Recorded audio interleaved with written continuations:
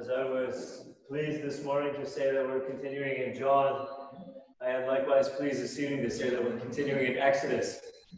I feel glad to be getting back into these series that we were in before COVID, and it feels like we're returning to some semblance of normalcy. So we thank God that we are here, gathered in the building again, and that we are able to get back into these sermon series. So we are in Exodus chapter 6, verse 14, through to Exodus 7 and verse 7 this evening.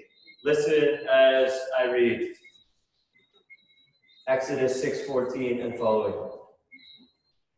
These are the heads of their fathers' houses. The sons of Reuben, the firstborn of Israel, Hanok, Palu, Hezron, and Carmi. These are the clans of Reuben. The sons of Simeon, Jemuel, Jamin, Ohad, Jachin, Zohar, and Shaul, the son of a Canaanite woman. These are the clans of Simeon. These are the names of the sons of Levi, according to their generations: Gershon, Kohath, and Merari, the years of the life of Levi being 137 years. The sons of Gershon, Libni, and Shimei by their clans. The sons of Kohath, Amram, Izhar, Hebron, and Uzziel. The years of the life of Kohath being 133 years. The sons of Merari, Mali, and Mushi. These are the clans of the Levites according to their generations. Amram took as his wife Jochebed, his father's sister, and she bore him Aaron and Moses. The years of the life of Amram being 137 years. The sons of Izhar, Korah, Nepheg, and Zikri. The sons of Uzziel, Mishael, Elzaphan, and Sithri. Aaron took as his wife Elisheba, the daughter of Aminadab and the sister of Nashon, and she bore him Nadab, Abihu, Eleazar, and Ithamar. The sons of Korah, Asir, Elkanah, and Abiasaph. These are the clans of the Korahites. Eleazar, Aaron's son, took as his wife one of the daughters of Putiel, and she bore him Phinehas. These are the heads of the fathers' houses of the Levites by their clans. These are the Aaron and Moses to whom the Lord said, "Bring out the people of Israel from the land of Egypt by their hosts." It was they who spoke to Pharaoh, king of Egypt, about bringing out the people of Israel from Egypt. This Moses and Aaron. On the day when the Lord spoke to Moses in the land of Egypt, the Lord said to Moses, "I am the Lord. Tell Pharaoh, king of Egypt, all that I say to you." But Moses said to the Lord, "Behold, I am of uncircumcised lips. How will Pharaoh listen to me?" And the Lord said to Moses, "See, I have made you like God to Pharaoh, and your brother Aaron shall be your prophet. You shall speak all that I command you, and your brother Aaron shall tell Pharaoh to let the people of Israel go out of this land. But I will harden Pharaoh's heart. And though I multiply my signs and wonders in the land of Egypt, Pharaoh will not listen to you. Then I will lay my hand on Egypt and bring my hosts, my people, the children of Israel, out of the land of Egypt by great acts of judgment. The Egyptians shall know that I am the Lord when I stretch out my hand against Egypt and bring out the people of Israel from among them." Moses and Aaron did so, just as the Lord commanded them. Now Moses was 80 years old, and Aaron 83 years old, when they spoke to Pharaoh. This is the word of God. Let's pray together.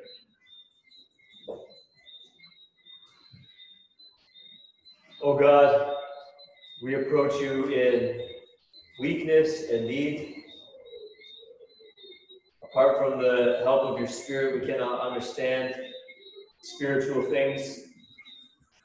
Lord, we ask, therefore, for the illuminating work of your Spirit, that we might understand what is written. I pray for an anointing from above as I preach your word tonight, that the Spirit would help me to think clearly and to speak clearly. Help me with delivery and with content, that it would be glorifying to you, a blessing for your people. For any who are here among us tonight, whether in person or online, who do not yet know Christ, we pray that you will use what is preached tonight to save. And it's in Jesus' name that we pray. Amen.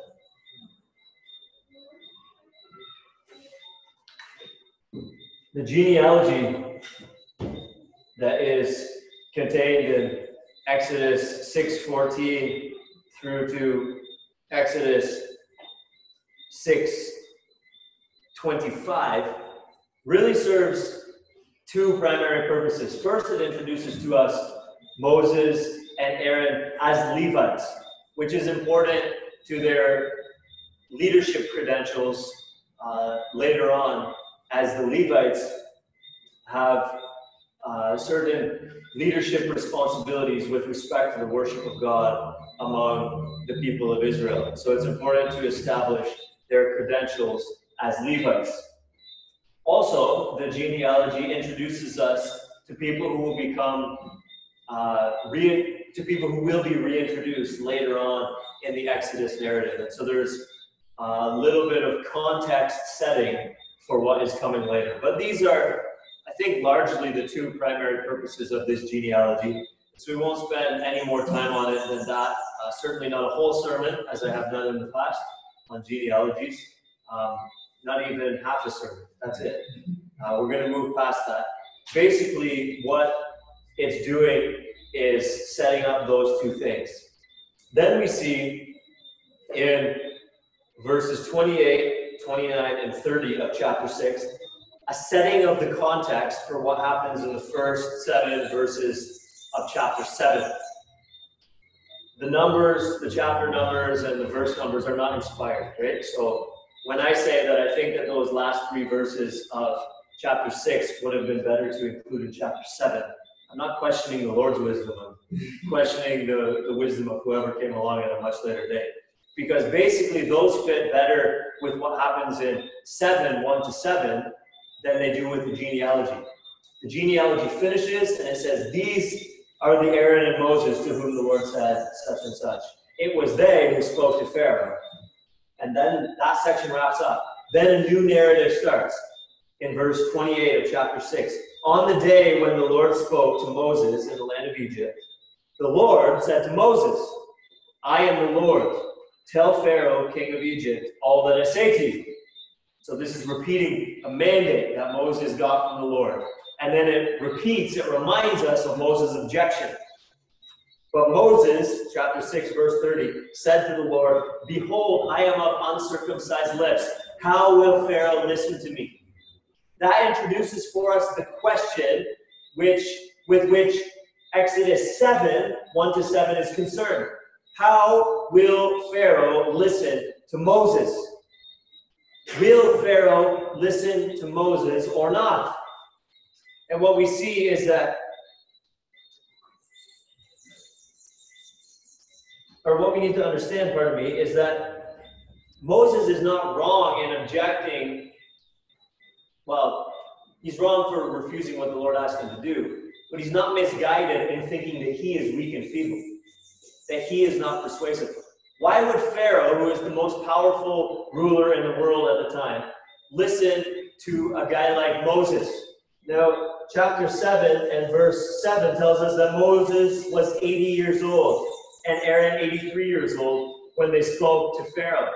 Now, if we go over to Psalm 90, which Moses actually wrote, in verse 10, Moses says, the years of our life are 70, or even by reason of strength 80. Yet their span is but toil and trouble. They are soon gone, and we fly away. So, by Moses' own account, he's pretty much due to die anytime. He's pretty much on his last legs. Here's an 80-year-old man. He's pretty much as good as dead. God says, go to the most powerful ruler in the world and tell him, let my people go. And so Moses is like, well, I'm too weak to do this. He's wrong for rejecting and not being obedient to what the Lord told him to do, but he's not misguided in that he's of little account or no account in terms of his persuasiveness and his influence in Pharaoh's court. So Pharaoh won't let them go on Moses' account, and Pharaoh won't let the people go on God's account. You remember earlier on when Moses first appeared before Pharaoh, in chapter 5 and verse 2, Pharaoh said, who is the Lord? Who is the Lord, that I should obey his voice and let Israel go? I do not know the Lord, and moreover, I will not let Israel go. So Pharaoh won't let the people go on Moses' account, nor, by this juncture in the storyline, we see that nor will Pharaoh let the people go on the Lord's account. And so, chapter 6, 28 to 30, re-raises this problem of will Pharaoh listen? How will Pharaoh listen? So 6, 28 to 30 is really setting us up for the first 7 verses of Exodus chapter 7. And what God says is, in chapter 7 and verse 4, Pharaoh will not listen to you. First of all, the first thing that's going to happen is Pharaoh is not going to listen. He doesn't respect you, Moses, nor does he respect me, the Lord. He will not listen to you. In fact, God says, one verse earlier, in chapter 7 and verse 3, but I will harden Pharaoh's heart. God will, in fact, see to it that Pharaoh does not listen to Moses. Pharaoh has no regard for the Lord. Pharaoh has no regard for Moses. And the Lord will see to it that it stays that way. The Lord will not intervene graciously. In fact, he will harden Pharaoh in his sins.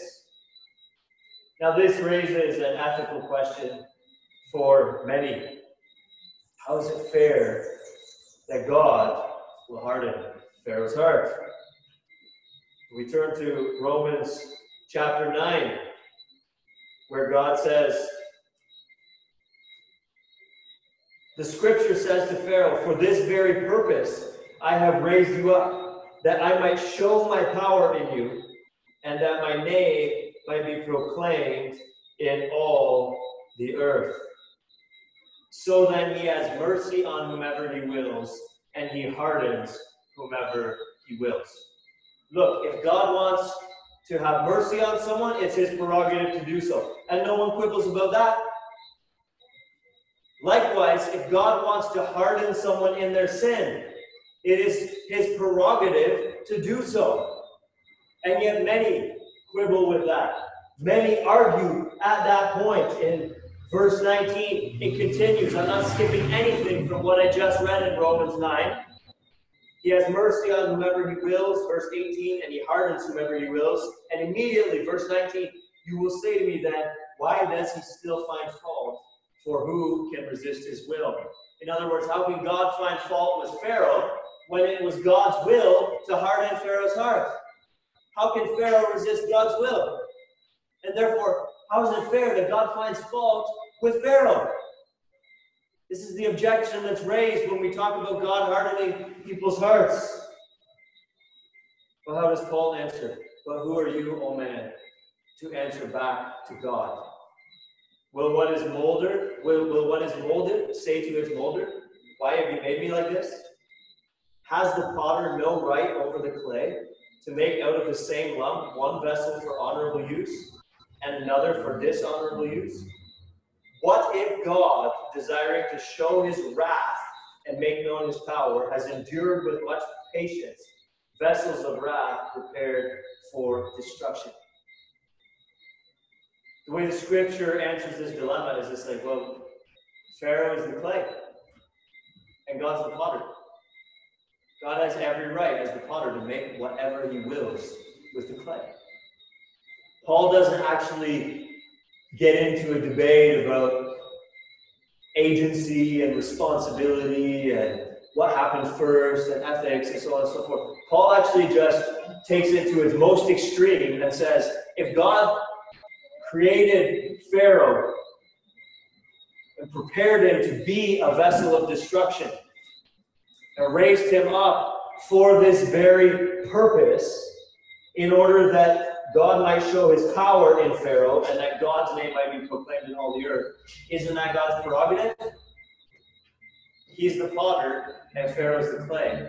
Listen, God does not exist for Pharaoh. Pharaoh exists for God. We need to understand ethically that this world literally revolves around God. We live in a radically God-centered world, and that is so offensive to so many people. But the scripture teaches it plainly. God does what is best for God, and because God is God, the best being, the first and chiefest of beings, as our catechism says, that's only fitting. What's God going to do? Prioritize lesser beings and do everything for inferior beings? Of course, he's going to do all things for himself and for his glory. And by definition, that is right, because he's God. There's not some external standard to which God must conform in order to be right. Whatever God does is right because he's God, and so he does it. And whatever he does, it defines right. And we measure other rights and wrongs according to the way God has defined the world and set it up, and according to what he does. So that's the way Paul deals with that particular ethical issue, which is utterly unsatisfying for people who have a problem with the potter deciding what to do with the clay. Well, Paul just rested there and says, but he's the potter, Pharaoh's the clay. But if we go back to Exodus chapter 7, the reason that God says in Exodus, the main concern in Exodus chapter 7 and verse 3, when it says, I will harden Pharaoh's heart, is not to raise a theological question. It's not to raise a difficult point for us to think about and debate about back and forth. When Moses heard that, he wouldn't have said, well, what are the ethics of that? How can you harden someone's heart? The question that would have arose in Moses' mind is, how can you decree something that is difficult for your people? Why wouldn't you soften Pharaoh's heart instead of harden Pharaoh's heart? If indeed you are the potter and Pharaoh is the clay, mold him in such a way that your people are freed from their discomfort sooner rather than later. This would have been the concern that would have come up in Moses' mind.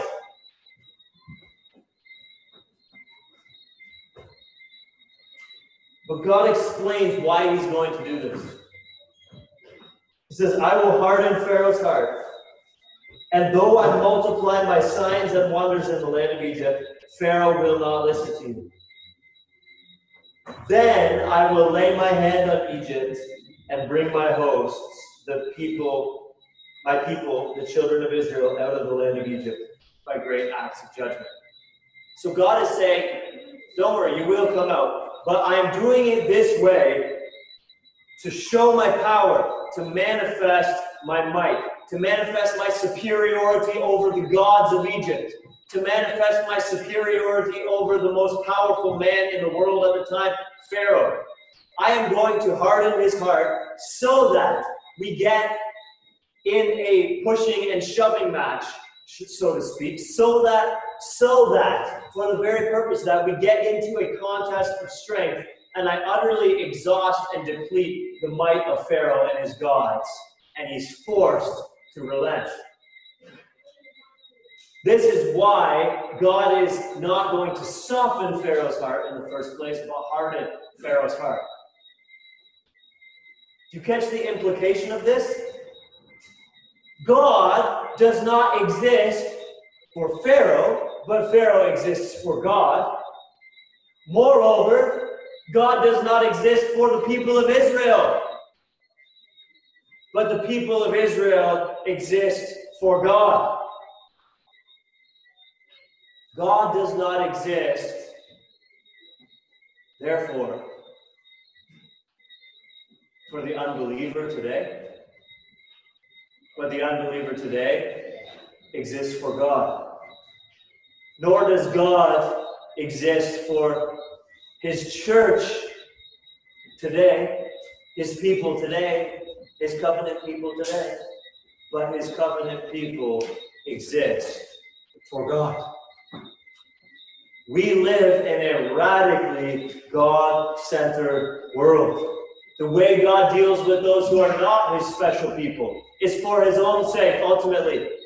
The way God deals with those who are his special people is for his own sake, ultimately.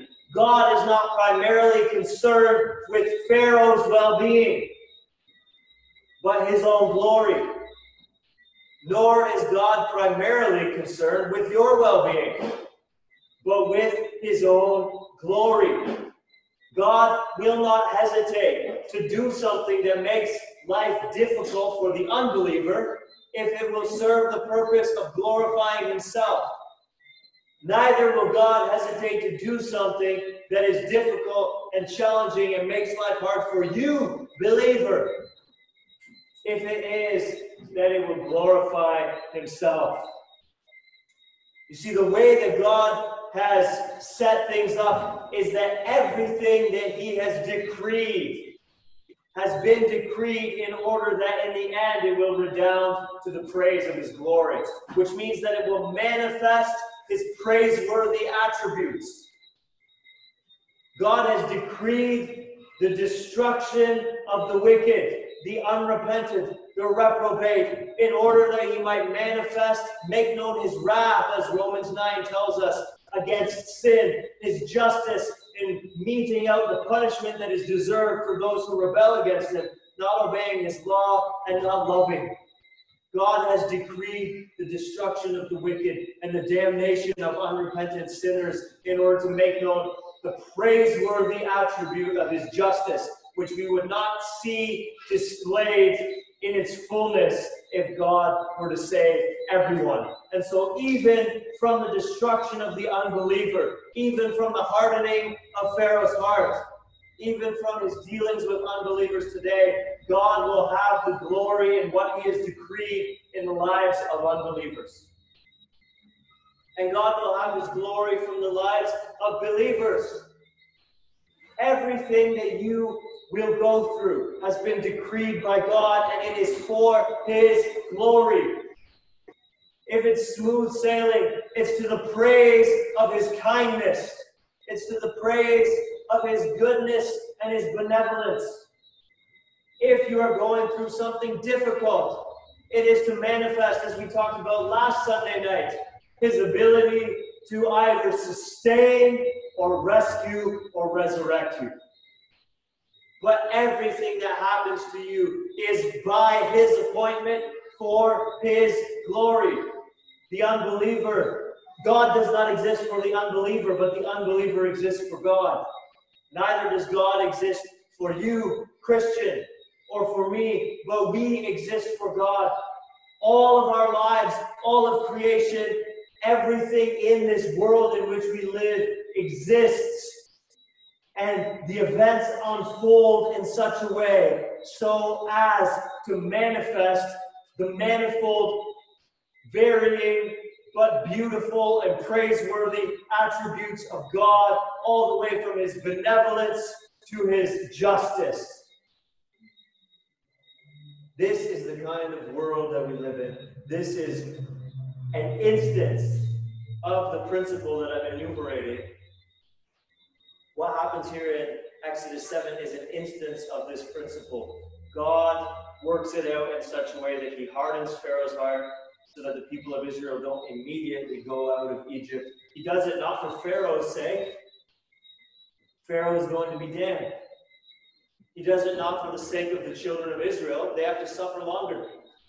He does it for his own sake. This is the way that God deals with this world. Everything he does is ultimately for his own sake. We would do well, by way of application, to get on board with that paradigm and do everything ourselves for God's own sake. Would it please God? Would it glorify God? Would it magnify God what I'm thinking about doing and saying today? What I'm prioritizing, will it magnify God? The way I'm planning to spend my energy, the way I'm planning to spend my money, will it exalt God? Will it manifest God's praiseworthy attributes? We ought to adapt a God-centered worldview.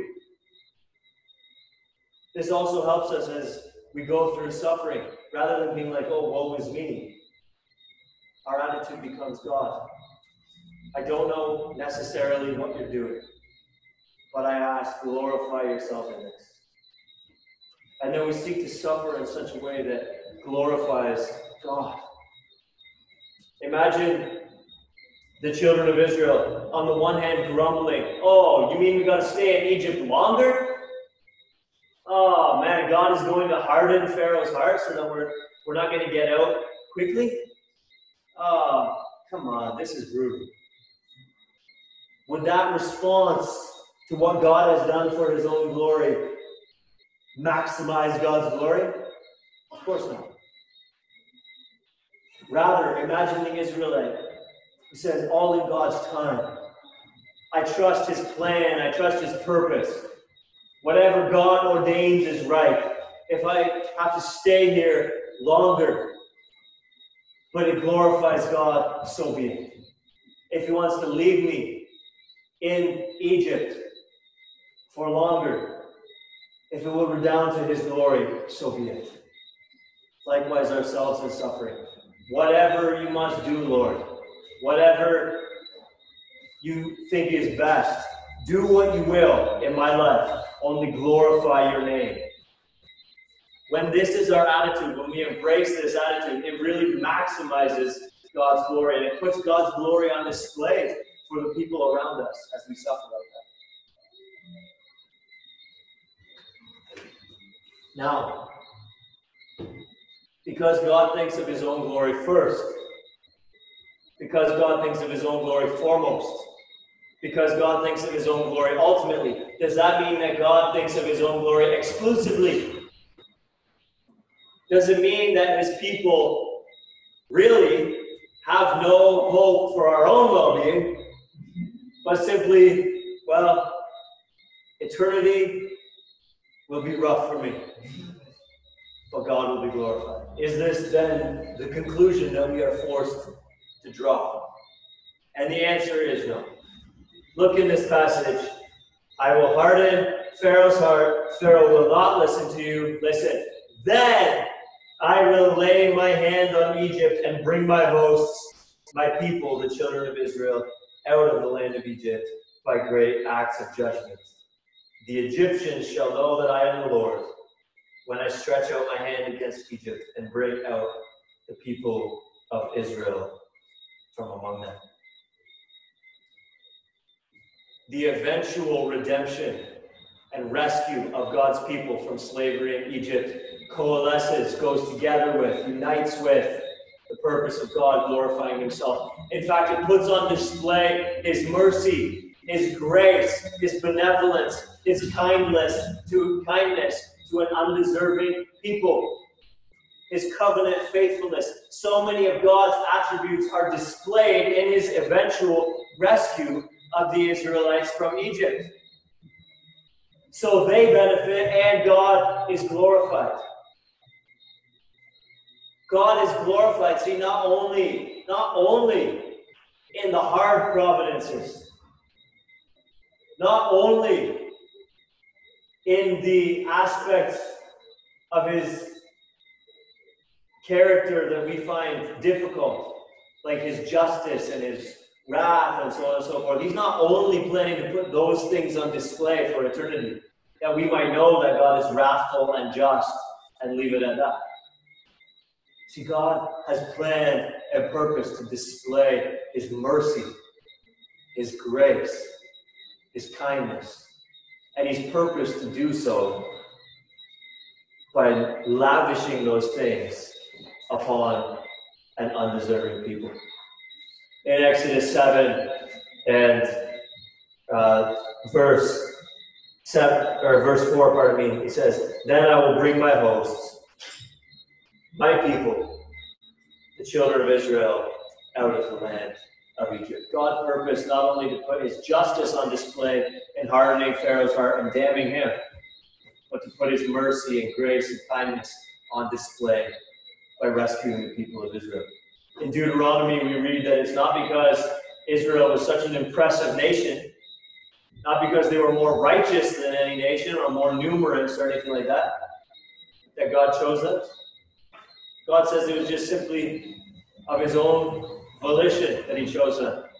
He just set his love upon them according to his sovereign pleasure, in spite of their unworthiness. And so this isn't an instance of merit, like the people deserved to be rescued. This is an instance of mercy, grace, benevolence from God that is undeserved. We see that happening here at Exodus 7, and we see it most ultimately at the cross. God puts his mercy and grace on display. He acts for his own glory, ultimately at the cross. The cross is not ultimately about you and me. This is why I don't like this song. Well, I kind of like the melody and I find it kind of moving, but this is why I don't really like the theology of this song above all. Right?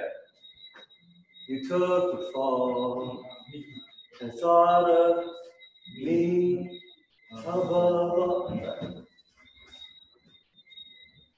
Was the cross mainly about me?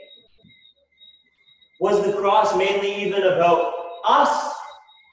The cross was most ultimately about God's glory. If we were to sing it theologically right, you took the fall and thought of your glory above all. That would be more sound. God has decreed the destruction of the wicked, the damnation of the reprobate, in order to manifest the glory of his justice, his wrath, his righteous indignation against sin. Without that, we wouldn't properly see and perceive those things. Ephesians 1 tells us that the whole plan of redemption, the Father's predestining, the Son's accomplishing, the Spirit's sealing, was for what purpose? Ephesians 1 repeats 3 times, to the praise of his glory, to the praise of his glorious grace, to the praise of his glory. This is most ultimately why the cross happened, to put on display the glory of God's grace and mercy and kindness. This is most ultimately why it happened. Just as most ultimately why the rescue from Egypt happened was for God's glory. But just as the Israelites shared in the benefit of that rescue, God's glorifying himself in that rescue, so we share in the benefits of God's glorifying himself by the plan of salvation that he has set in motion in the person of his Son. You see, when Jesus hung there on the cross, we could see, as it were, the mercy of God, the grace of God made manifest. Amazing love. How can it be that thou, my God, shouldst die for me? 'Tis mercy all, immense and free. We look there, we see mercy and grace poured out, and we ought to worship God for the mercy and the grace on display at the cross. It's for his glory. But we are beneficiaries. For when Jesus hung there, it wasn't only to display the mercy and the grace of God, but it was to put into action the mercy and the grace of God for those whom God has decreed to save. It was to atone for their sins. It was a spotless lamb dying in the place of sinners. As in the Old Testament, they would confess their sins with their heads on the hands, with their hands on the heads of the animals. And then the animal would die in their place, bearing the punishment that they deserved for their sin. So the Son of God hung there on the cross, bearing the sins of his people. After living a perfect life, he wasn't dying for his own sin, but mine. And Christian, yours. And so it wasn't just an abstract display of mercy and grace, but it was the release of mercy and grace to me and to you. So it was for God's glory, but we are also beneficiaries of it.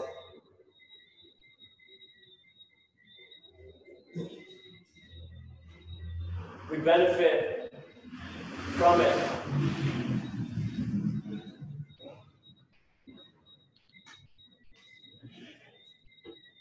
By placing faith in Christ Jesus. Turning away from our own supposed righteousness that we have in ourselves. Turning away from hope in any other Savior and putting it all on Jesus. Trusting that He who went to the cross has borne all my sin. I'm clothed now, not in my own unrighteousness, but in His righteousness that He earned for me by His sinless death. We benefit from that. And then who gets the glory in that transaction? The one who is saved or the Savior? It's the Savior. No one writes songs. I was so dead, but then I chose. I am to be praised for whatever. We don't sing like that because there is no glory for us in that. We praise the Savior as we benefit from His salvation. And so we live in a God-centered world, which is good ultimately for God. Everything God does is by His appointment. Everything that happens in this world is by His appointment for His glory. Things which lead to damnation in order that He might manifest His justice and His wrath against sin. And things which lead to salvation in order that He might manifest His mercy and His grace. Everything that happens is by His appointment for His glory. But that doesn't mean that God is the only one who benefits at the end of the day. Everyone who gets on board with this God-centered paradigm, everyone who sees glory, the glory of God's mercy and grace in the person of His Son, the Lord Jesus Christ, and looks to Him in trust and in faith. Everyone who gets on board and puts their faith in His Son and says, yeah, I like this plan to manifest your mercy and grace. Such are also beneficiaries of God's eternal plan and purpose.